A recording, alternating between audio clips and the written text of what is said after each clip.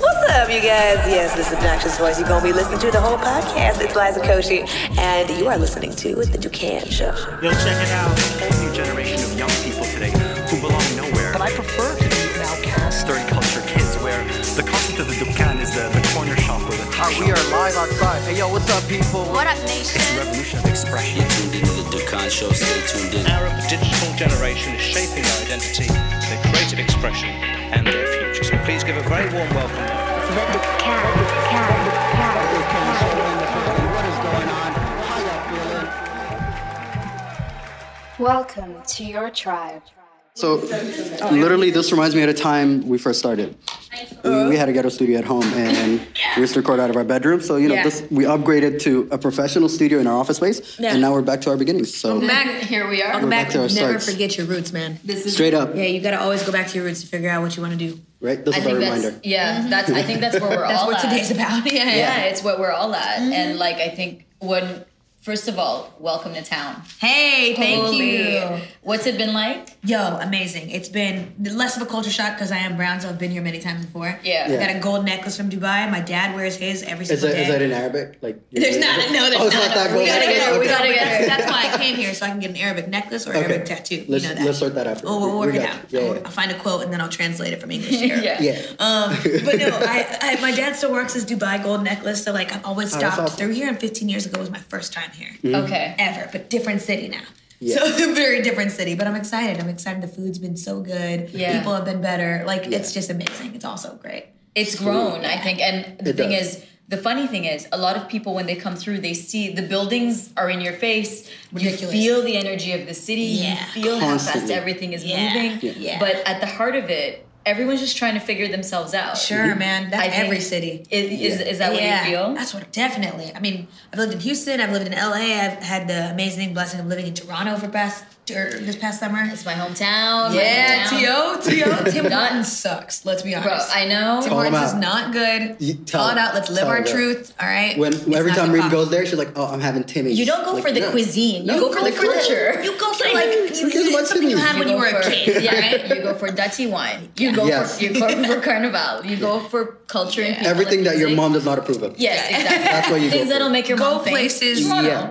that give your mind anxiety. Yeah, that's what you exactly. do. That's what Toronto's for. Yeah.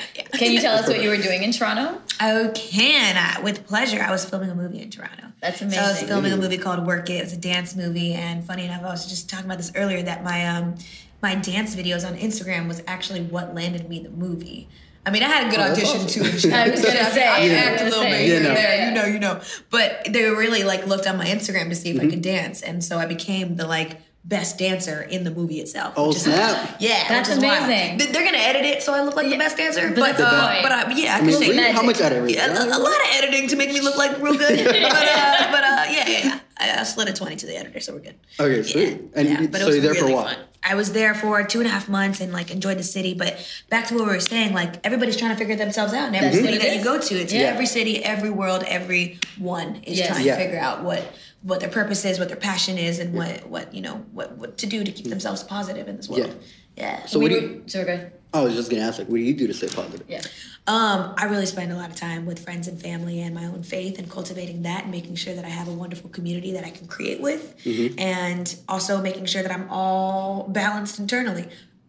But guess what? I'm never balanced internally. Ain't that the truth? There's no answer. Yeah, Yeah. you got to live that truth that it's okay to be unbalanced in that way and be accepting in that way and understand that you can strive for progress, not perfection. Yeah. And I recently just started saying like strive for pride within your own self and Yeah. within your community and among others so that you can all just celebrate being here because that's the biggest blessing of all is that we're all still here. Yes, and that we've met and that we've, that we've encountered each other and shared right. each other's work.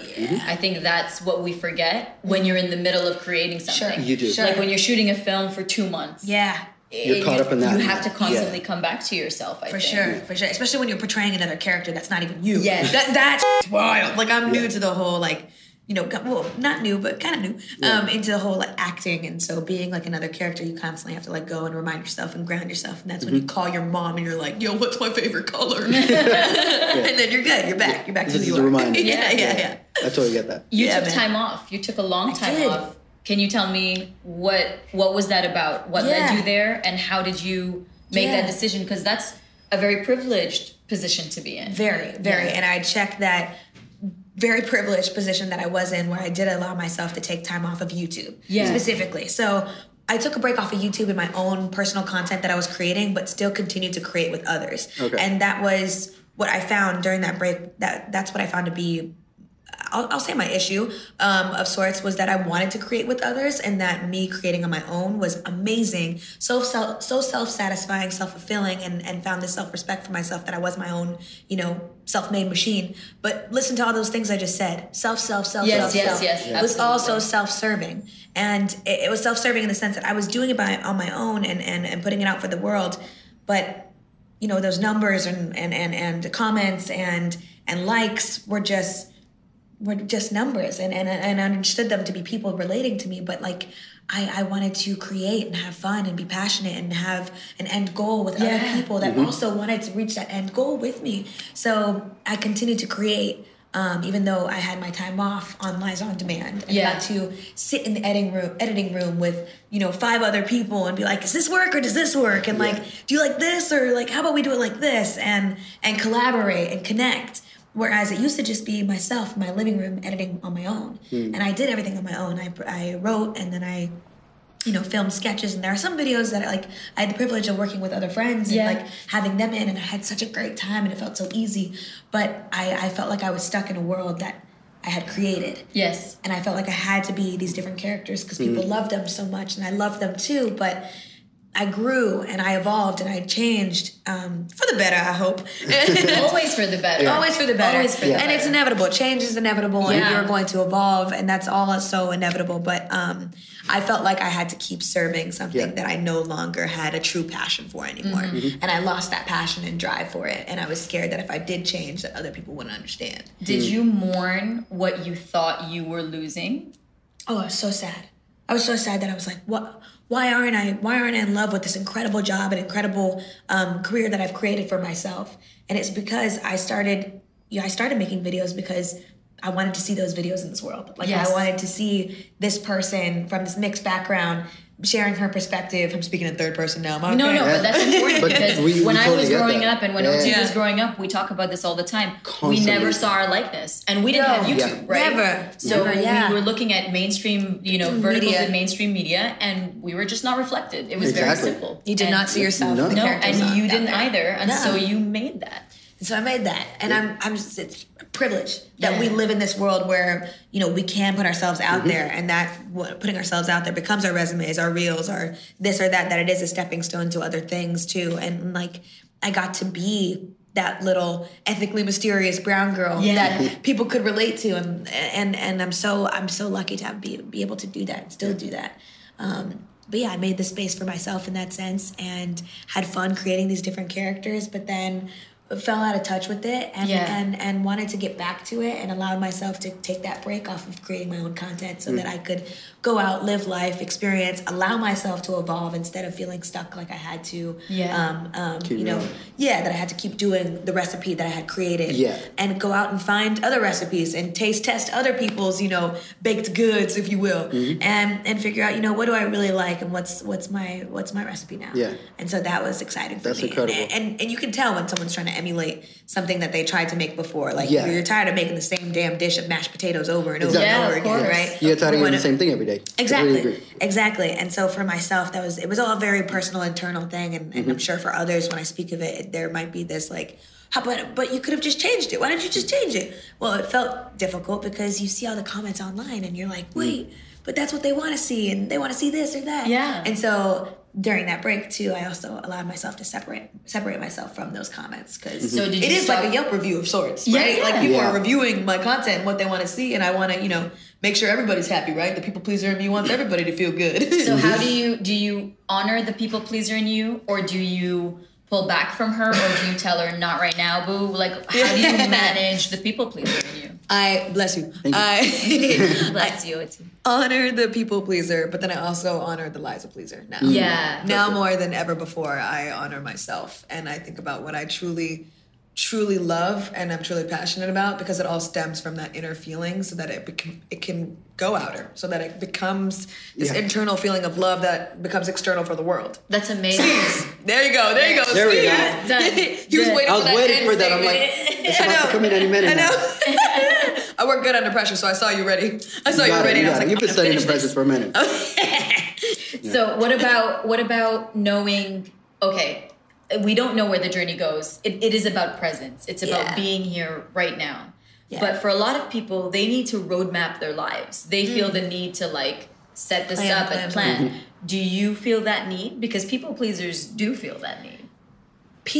I'm a different brand of people pleaser. I guess so. I guess so, because I really hate planning. Really? I don't. You're just gonna give it to the universe. I don't. I hand it over to the universe in a sense, but I also hand it over to myself in the sense of that, like I do love to live a life for other people too, and I have to honor that. That's the way that I was raised, and you know, making sure that you're serving and being serving to others. That's the brown girl in me. That's like, yo, you better make sure they got enough rice on their plate. Exactly. You better make sure they got water. That uncle has water in his hand or tea. But that's definitely like serving in that sense. But damn, but what was the question though? No, I was just saying. Are you a planner? Are you a planner? No, but because it's so funny. We talk about what makes us good brown people, what makes us good women, and servitude is built into that conversation. And so when you say it's now Liza time, I'm looking at Liza. Yeah. There's a moment of guilt that you have to overcome. Always, still to this day. Really, oh, you still deal with that? That it's like I'm taking this time for myself, and it feels like I shouldn't be doing that. Mm-hmm. That I need to be using my time wisely. I need to be like, you know, making sure somebody else is feeling good, or helping them, or like why aren't I calling my mom or my dad in this time instead of taking 10 minutes to meditate? Yeah, like it's those little moments like that, and I just have to remind myself that those.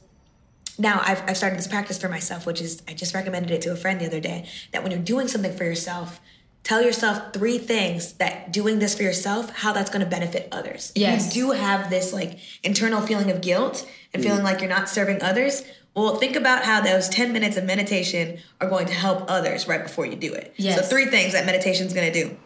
It's going to allow you to be present with the person that you're going to be with next. Mm-hmm. It's going to allow you to hear what that person has to say and understand and relate. Yeah. And then it's also just going to allow you to be clear-minded. Like you're going to go into that next conversation with the utmost clarity for yourself and not be anywhere else. You're just going to be grounded with them.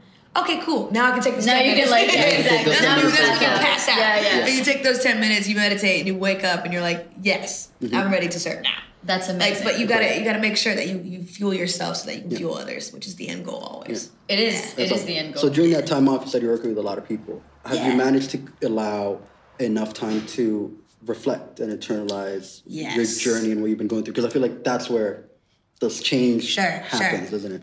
That's where it happens. And I took that time off originally to like have a week or a month or a year, and it transitioned into a year and a half. But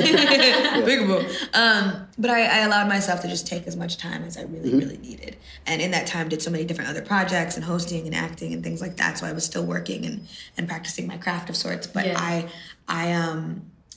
thought there was going to be an answer that I was going to find. Mm-hmm. And a lot of people do, right? Yeah. They're like, I'm going to go find myself. Yeah. Like there's a myself to find. Your life isn't like about finding yourself. I think it's about creating yourself. Yeah. And you know, creating your next step and just creating what you want to see and want to be, and what your mindset and your perspective are so powerful. Yeah. Like if you just believe you're the you're going to be the You're going to be Yeah, we've seen people do it for years. We've seen people who are some people might not consider themselves the and so they became. So like, and we drank the Kool-Aid because I sit there and I'm like, I get it. I buy into that energy. You know. Yeah. Once you see something repeated over and over and over again, it becomes the truth, which is the same for your mindset. If you repeat to yourself that you are worthy, you are valid, you are wonderful, then you're going to believe that. And that's the same thing to your friend. I always say like treat yourself as your own best friend, because if you would say the shit that you're saying to yourself in your head, out loud to your best friend, would you ever say that? Never. No, you would never. Never. The things I say to myself, I would never say to OT. Yeah. I wouldn't tolerate anyone else saying that to OT. I'd fight somebody saying those words. But for me,